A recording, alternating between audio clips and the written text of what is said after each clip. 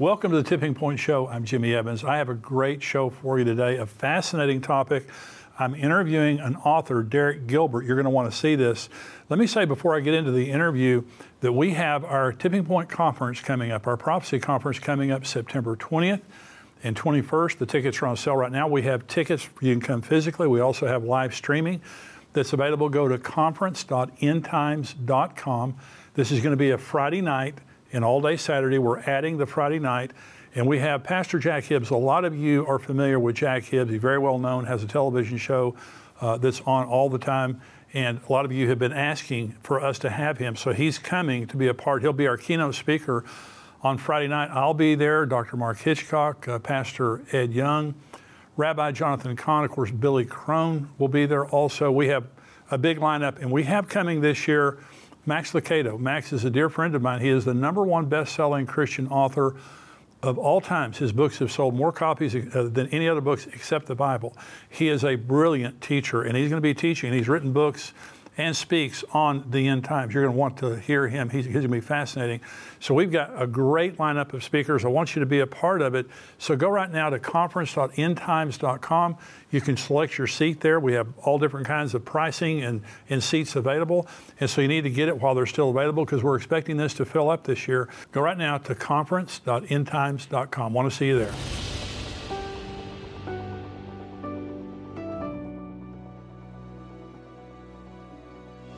Welcome to the Tipping Point Show. It is my great pleasure today to have joining me on the show Derek Gilbert. He's the co-host of Unraveling Revelation with his wife Sharon. They've co-authored the books Veneration and Giants, Gods, and Dragons. And he's joining me today to discuss his most recent book, The Second Coming of Saturn.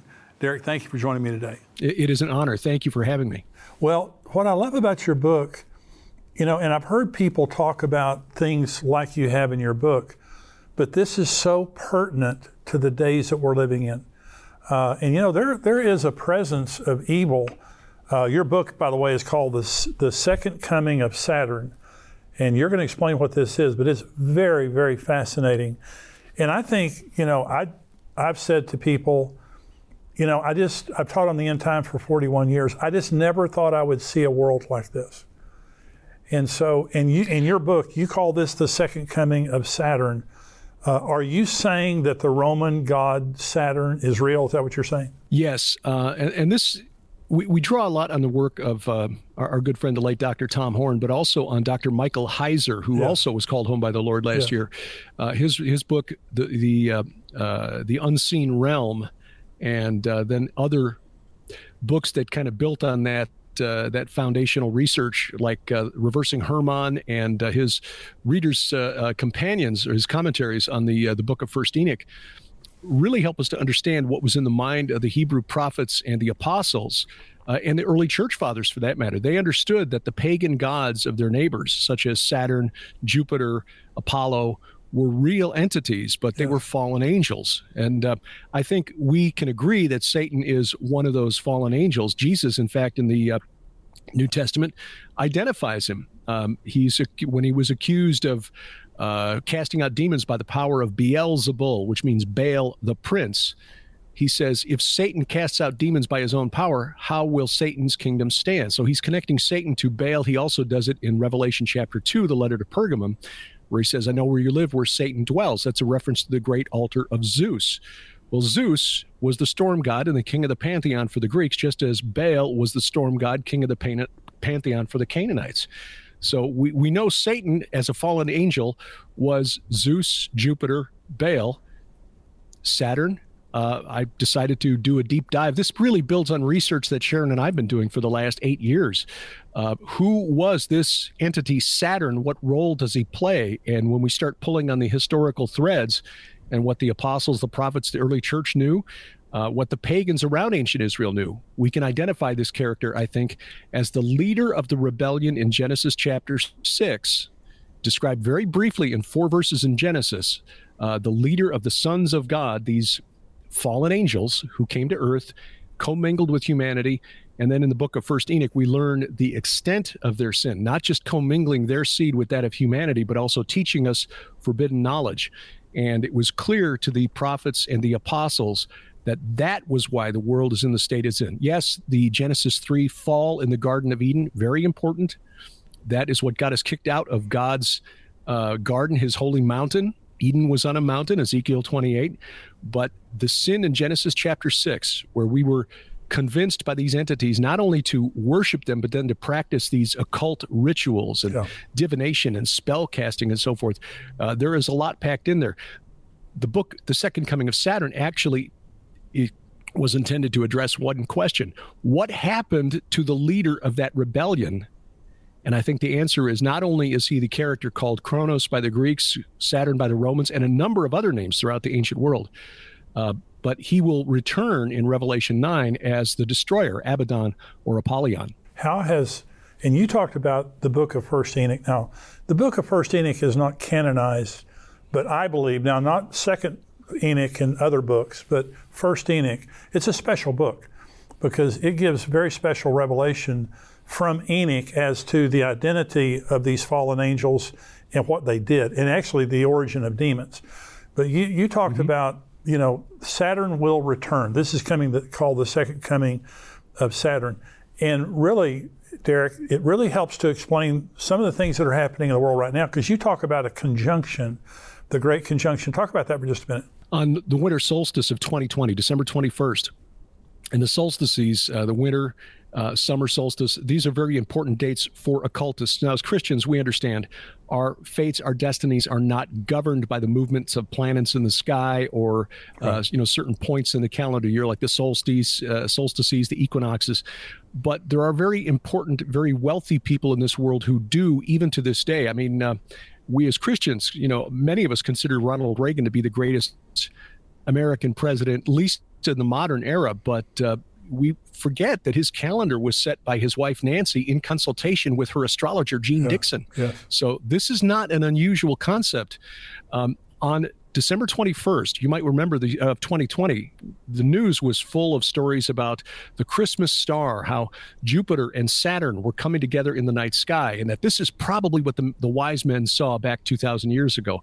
Well, no, it's not what they saw. But more importantly, for astrologers and for occult adepts who are looking for signs to begin a new age, this is not just a term, they really are looking to kick off a new era of human civilization.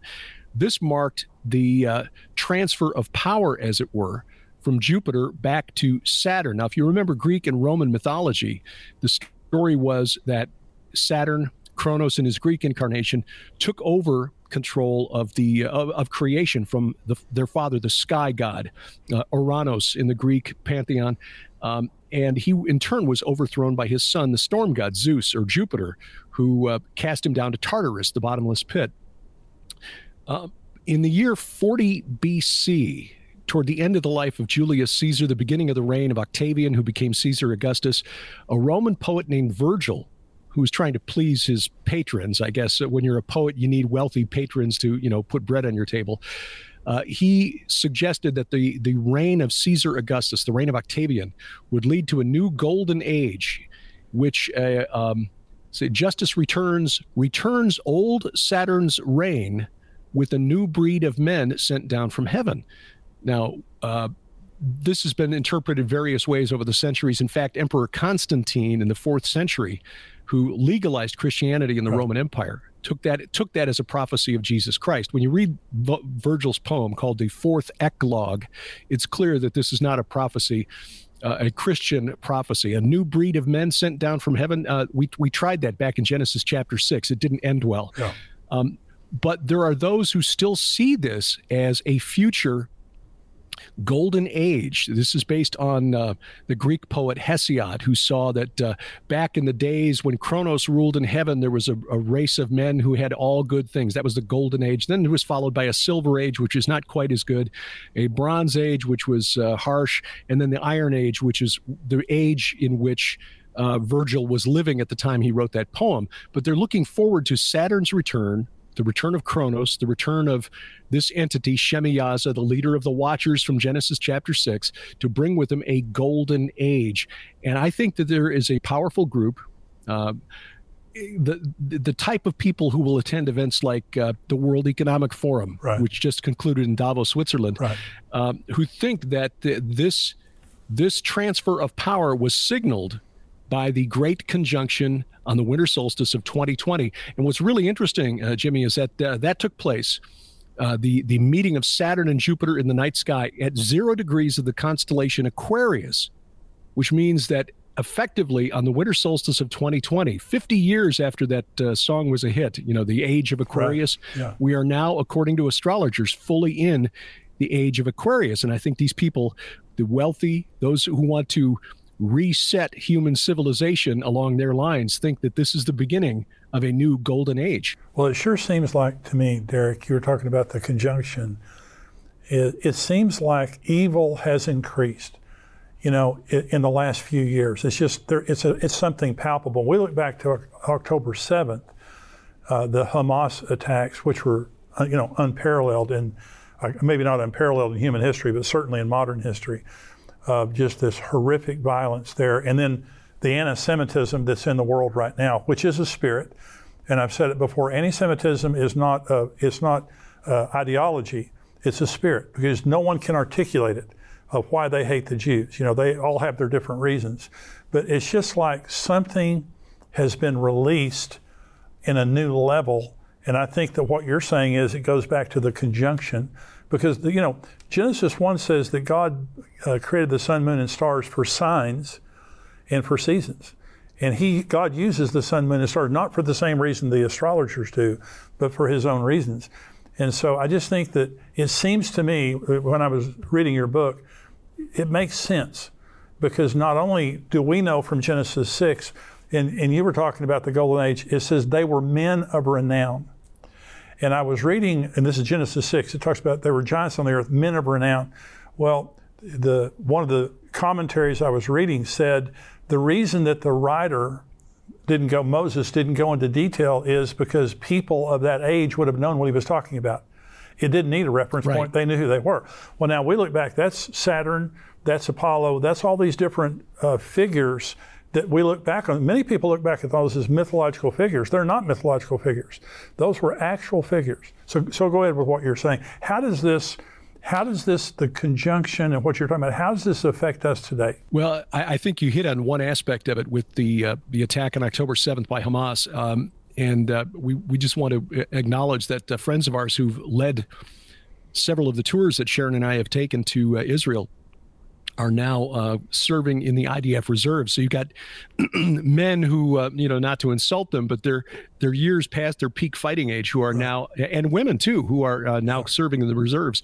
In fact, an archaeologist we spent a day with visiting megalithic sites on the Golan Heights last March, now serving in the reserves and protecting communities in the north of Israel. So, but this goes way, way back. I think we can trace this back. In fact, I'm going to do this is going to be part of a book that Sharon and I are working on for later this year. My wife Sharon and I have co-authored 2 and working on another one called The Gates of Hell.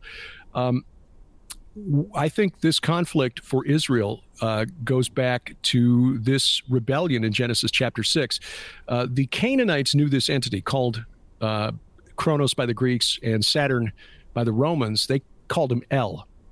Not El Elyon or El Shaddai, Yahweh, the God of Abraham, Isaac, and Jacob, but El of the Canaanites, who was the father god of their pantheon, who, like Kronos and Zeus, was replaced at the top of the pantheon by the storm god, Baal. There are a number of sites in and around Israel that were sacred to this entity. Right. And in the book, The Second Coming of Saturn, I trace all of the identities. And this was known to the pagan authors of the classical world. They've got multilingual god lists that have been discovered by archaeologists over the last century, sort of like the clay tablet version of Google Translate, where they will list all of the gods of the Canaanites here, and all the gods of the Akkadians here, and all the gods of the Babylonians here, the gods of the Hurrians here. And that way you knew who you were supposed to pray to in the various languages. El of the Canaanites was known as Asher to the Assyrians. He was called Enlil by the Babylonians. He was known as Milcom to the Ammonites, which means he is Molech of the Hebrews. Wow. So this entity, Kronos, Saturn, El, was Molech, and Molech is probably the most reviled, notorious of the pagan gods in the Bible. I mean, this is the one who is demanding child sacrifice. Yeah. Well, yeah, so did Kronos of the Greeks. So did Saturn of the Romans. His Phoenician counterpart, Baal Haman. Likewise, the Tophets of the Phoenicians are infamous in the ancient world. At Carthage, on the islands of Sardinia, Sicily, southern Spain, they found these multiple cemeteries with the remains of young infants under the age of 2. This is who this entity is. And this is the entity who wanted to claim the land that God had declared his since the time of Abraham, when he pointed Abraham to Mount Moriah for the binding of Isaac.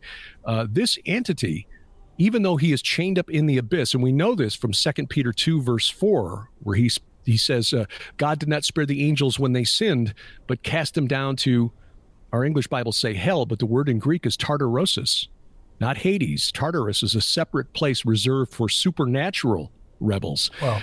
This entity and his colleagues from Genesis chapter 6, those sons of God, they are the entities in Tartarus. In other words, the titans of the Greeks and the Romans are the watchers, the sons of God from Genesis chapter 6. Same group, just the Bible has the real news version, and the mythology we were taught in high school is the fake news version. So this entity, Milcom, El, Kronos, Saturn, whatever you want to call him, convinced Solomon, shortly after completing construction of the temple on the Temple Mount, convinced Solomon to build a high place. He built several, actually, one for Astarte, one for Chemosh, but one for Milcom, Molech, Enlil, El, etc., on the Mount of Olives to the east. And anyone who's been to Israel knows that the Mount of Olives is higher than the Temple Mount. Right. So when you opened the door of Solomon's temple, you would look across the Kidron Valley and look up on this high place for this entity, Molech. And Jesus, I think, signaled the importance of this long war against this particular entity by what he did during the final week of his life, where he spent the last week of his life dividing his time between teaching in the temple, on the Temple Mount, and teaching on the Mount of Olives. He raised Lazarus from the dead there. He delivered the Olivet Discourse, his longest teaching on what would happen in the end times on this mountain. He was arrested there. He was crucified there, buried there, descended into the abyss, according to 1 Peter 3:19, where he proclaimed to the spirits in prison. He basically went down and declared victory over this entity, Saturn, Kronos, El, Molech. And then he was raised up again. And according to the Gospel of Luke, he ascended into heaven from Bethany, which is on the Mount of Olives. And of course, Zechariah 14 tells us he returns to the Mount of Olives. Right. So this entity, El of the Canaanites, with his holy place on Mount Hermon, which is the northernmost mountain in Israel and the highest mountain anywhere near Israel, a scholar referred to it as the Canaanite Olympus.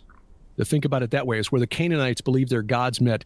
That's where Jesus went for the transfiguration. Right. At the base of that mountain, Caesarea Philippi, is where he declared his divinity. Blessed are you, Peter. And you've got the Carmel, which means vineyard of El. You've got Bethel, which means house or temple of El. And his other identity, known to the Philistines as Dagon, the chief god of the Philistines, even well into the Christian era, the chief god, the patron god of the city of Gaza, called Marnus, just another name for Dagon or El or Molech. Same entity. And I think, Jimmy, one of the most fascinating takeaways from the study of this particular entity is that he is in the abyss, he and his colleagues, locked up in chains and gloomy darkness, according to Peter and Jude, while Satan still wanders the earth. Is this entity even more dangerous than Satan? God found it necessary to lock these fellows up while still wandering the earth, tempting, lying, destroying. He gets out at the end for 5 months, but only 5 months. But I think this long war, even from his prison cell in the bottomless pit, is still working through minions to influence things in this world. As we know now, for the 5th consecutive year, the number one cause of death on earth is the sacrifice of children through abortion. Oh, wow. So you believe that Satan is Saturn, is that correct? No, two separate entities. Two separate entities. Yes, Saturn is this old entity, Shemiyaza to the Hebrews, called Enlil by the Babylonians, El by the Canaanites, Molech by the Hebrews. Satan, is the storm god, Baal, Jupiter, Zeus, Thor, which is disappointing because we're fans of those movies. Yeah. But it is what it is. The storm god in many cultures around the world wound up, even in the ancient Indian pantheon, wound up as the chief god of the pantheon, the king of the pantheon. And usually it's through a rebellion against their father, the grain god. Even the ancient Hittites and Hurrians. The Hurrian story is probably the oldest, and I detail that in some length in the book, The Second Coming of Saturn. Their version of these gods was Kumarbi, the equivalent of Saturn, and Teshub, the equivalent of Zeus. And that version of the story probably goes back more than 5,000 years. And so, do you believe that Saturn's return is prophesied in the Bible? Yes, Revelation chapter 9, verse 11, the angel of the bottomless pit, the king over those in the bottomless pit. And that's how I connect that entity to the stories of the Greeks and the Romans. We know that there are entities in the bottomless pit, according to Peter and Jude. Who would they be? Well, the sinful angels, according to Peter and Jude, in the context of their epistles, committed a sexual sin. And the only place in Scripture where that took place is Genesis chapter 6. Right. Interestingly, we read in Genesis 8 and 9, the length of time that Noah's Ark is on the water is 150 days. Now, you know that numbers in the Scriptures are very often symbolic. The number 70, for example, doesn't mean 7 times 10. It means all of them, every last one, the complete set, not one left out. That's what 70 represents. 150 is a little odd. It's the only place in the Bible we see that number used until you get to Revelation chapter 9, and this entity, the king of the bottomless pit, Abaddon, Apollyon, the destroyer, comes out and leads his people to torment those without the seal of God, the mark of God on their foreheads for 5 months exactly, which in a lunar calendar of 30 days is exactly 150 days. Wow. But I think what even is a better connection is that the Mount of Olives, according to 1 Kings, was referred to by the priests as the Mount of Corruption in English, but in Hebrew that's Har Hatmashketh, which literally means Mount of the Destroyer. The mountain that had the high place for Molech on it, built by Solomon, was called the Mount of the Destroyer.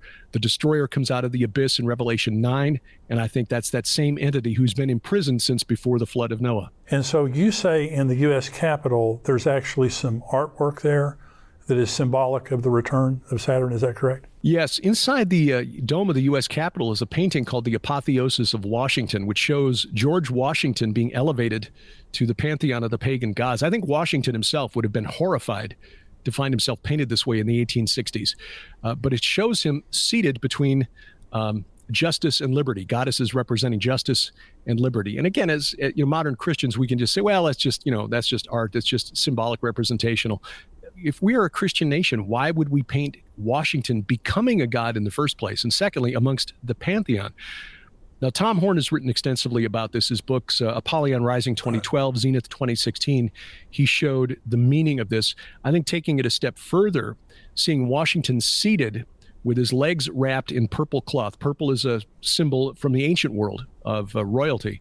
But the Temple of Saturn in Rome always had the statue or the idol of Saturn with its legs wrapped in wool, except for the 1 week period in the month of December during the festival of Saturnalia.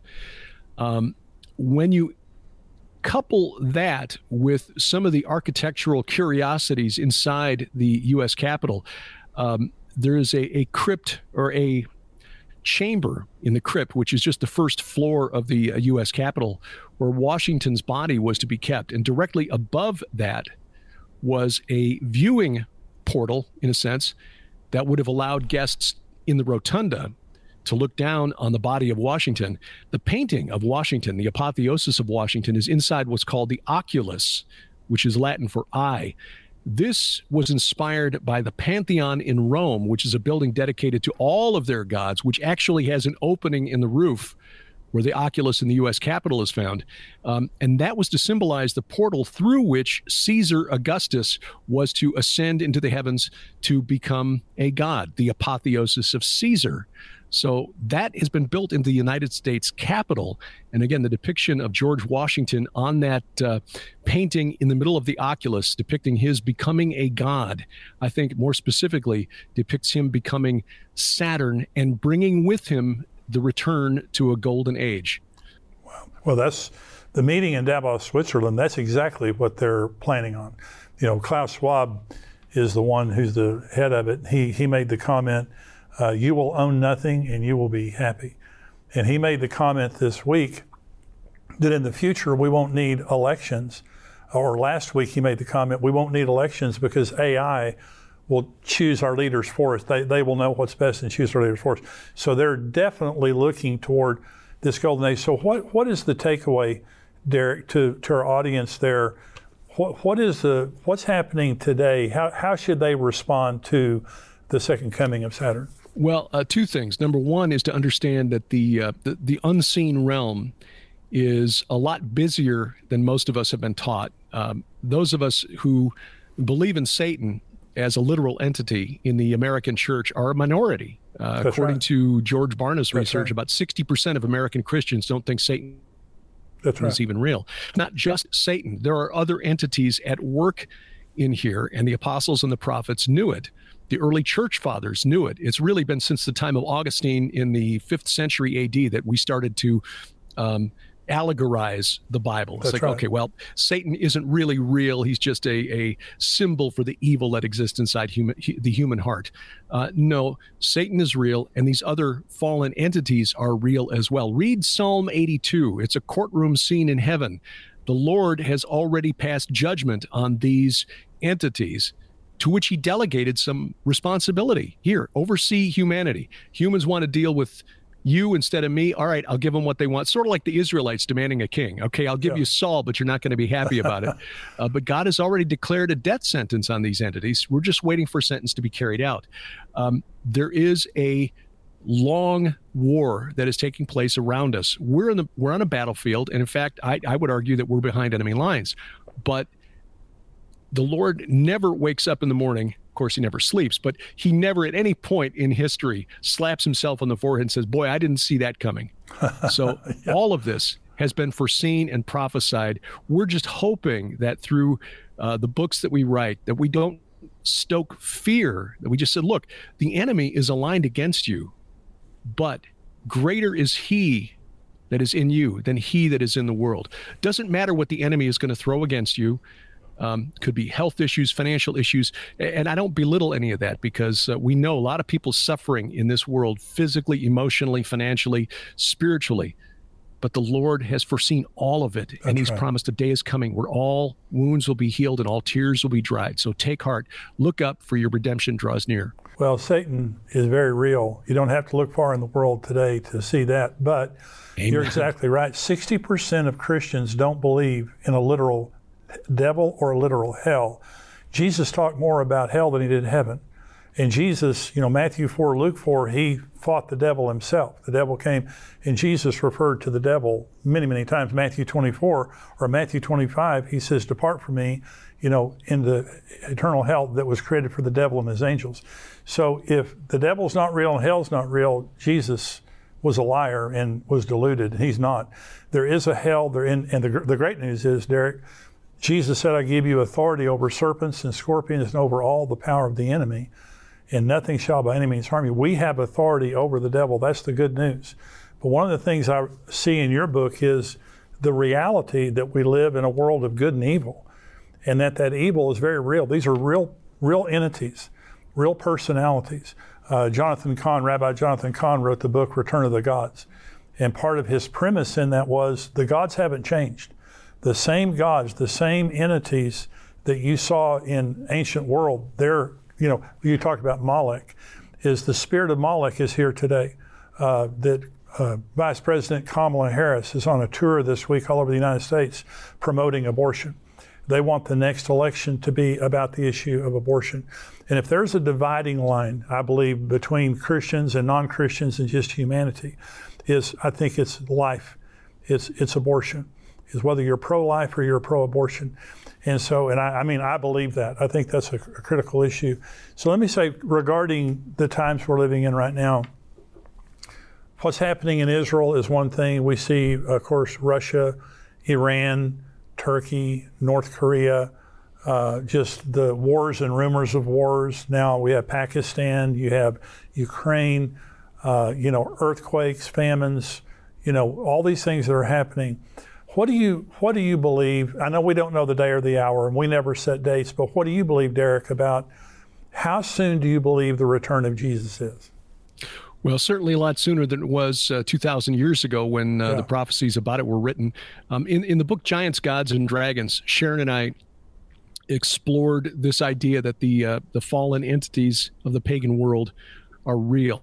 And we identified what we think are the entities that we call the four horsemen of the apocalypse. The rider on the white horse, Apollo; the rider on the black horse, Nabu or Mercury or Hermes; the rider on the red horse, of course, the war god Ares or Mars; and of course the rider on the pale horse, which is where Sharon got the idea for digging deeper into this, was a known entity in the pagan world, Thanatos or Death, and Hades following behind him.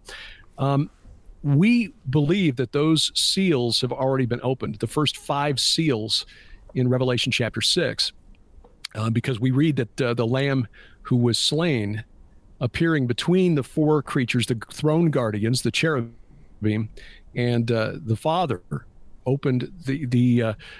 began opening those seals upon his arrival. And we know from the book of Acts and elsewhere, the epistles in the New Testament, that Jesus was at the right hand of the Father at least by the time of the stoning of Stephen, where he saw Jesus there. Yeah. So we think that those entities are already out and have been riding for 2,000 years, but within limits set by God. So we are still premillennial. We believe in a pre-tribulation rapture, and yet we believe the world is in the state it's in, not just because of what happened in Genesis 3 and Genesis 6, but also in Genesis 11 with the building of the Tower of Babel, but the fact that now we've got these horsemen of the apocalypse who are out there riding, and things are just ramping up. So we see since 2012, since 2020, things have changed so quickly. Things that just 10 years ago, Jimmy, would have been unthinkable. Yes. And I don't want to, take this into a political direction, but just social, cultural things that just used to be taken for granted now have been stood on their heads, and anyone who dares speak in opposition to it winds up getting canceled or fired or whatever.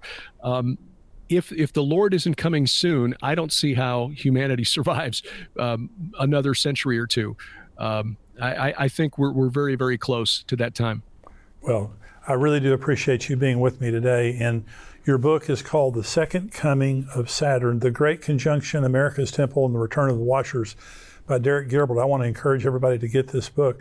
And also, Derek, is there a website where people can go to find out more about yourself, Sharon, and your ministry? Sure. Gilberthouse.org is the place to go. Gilberthouse.org. We put out a lot of content. We do a weekly Bible study podcast. We produce a weekly program on the book of Revelation. Well, end times prophecy generally. We call it Unraveling Revelation. And then a weekly podcast that we started back in 2005. So we're one of the oldest podcasts on the internet, but that's, I think, as much because we're old. And once we get into a habit of doing things, we keep doing it. But there's always something to talk about. And especially when you're looking at the events in the world through the light of Scripture, geopolitics becomes theopolitics, and they'll find all of that at gilberthouse.org. I want to encourage everybody to go there and look at your stuff. The Second Coming of Saturn, great book. Derek, thanks for being with me today. Thank you. God bless you guys for joining us. Come back next time for another Tipping Point show. We'll see you then. Bye-bye.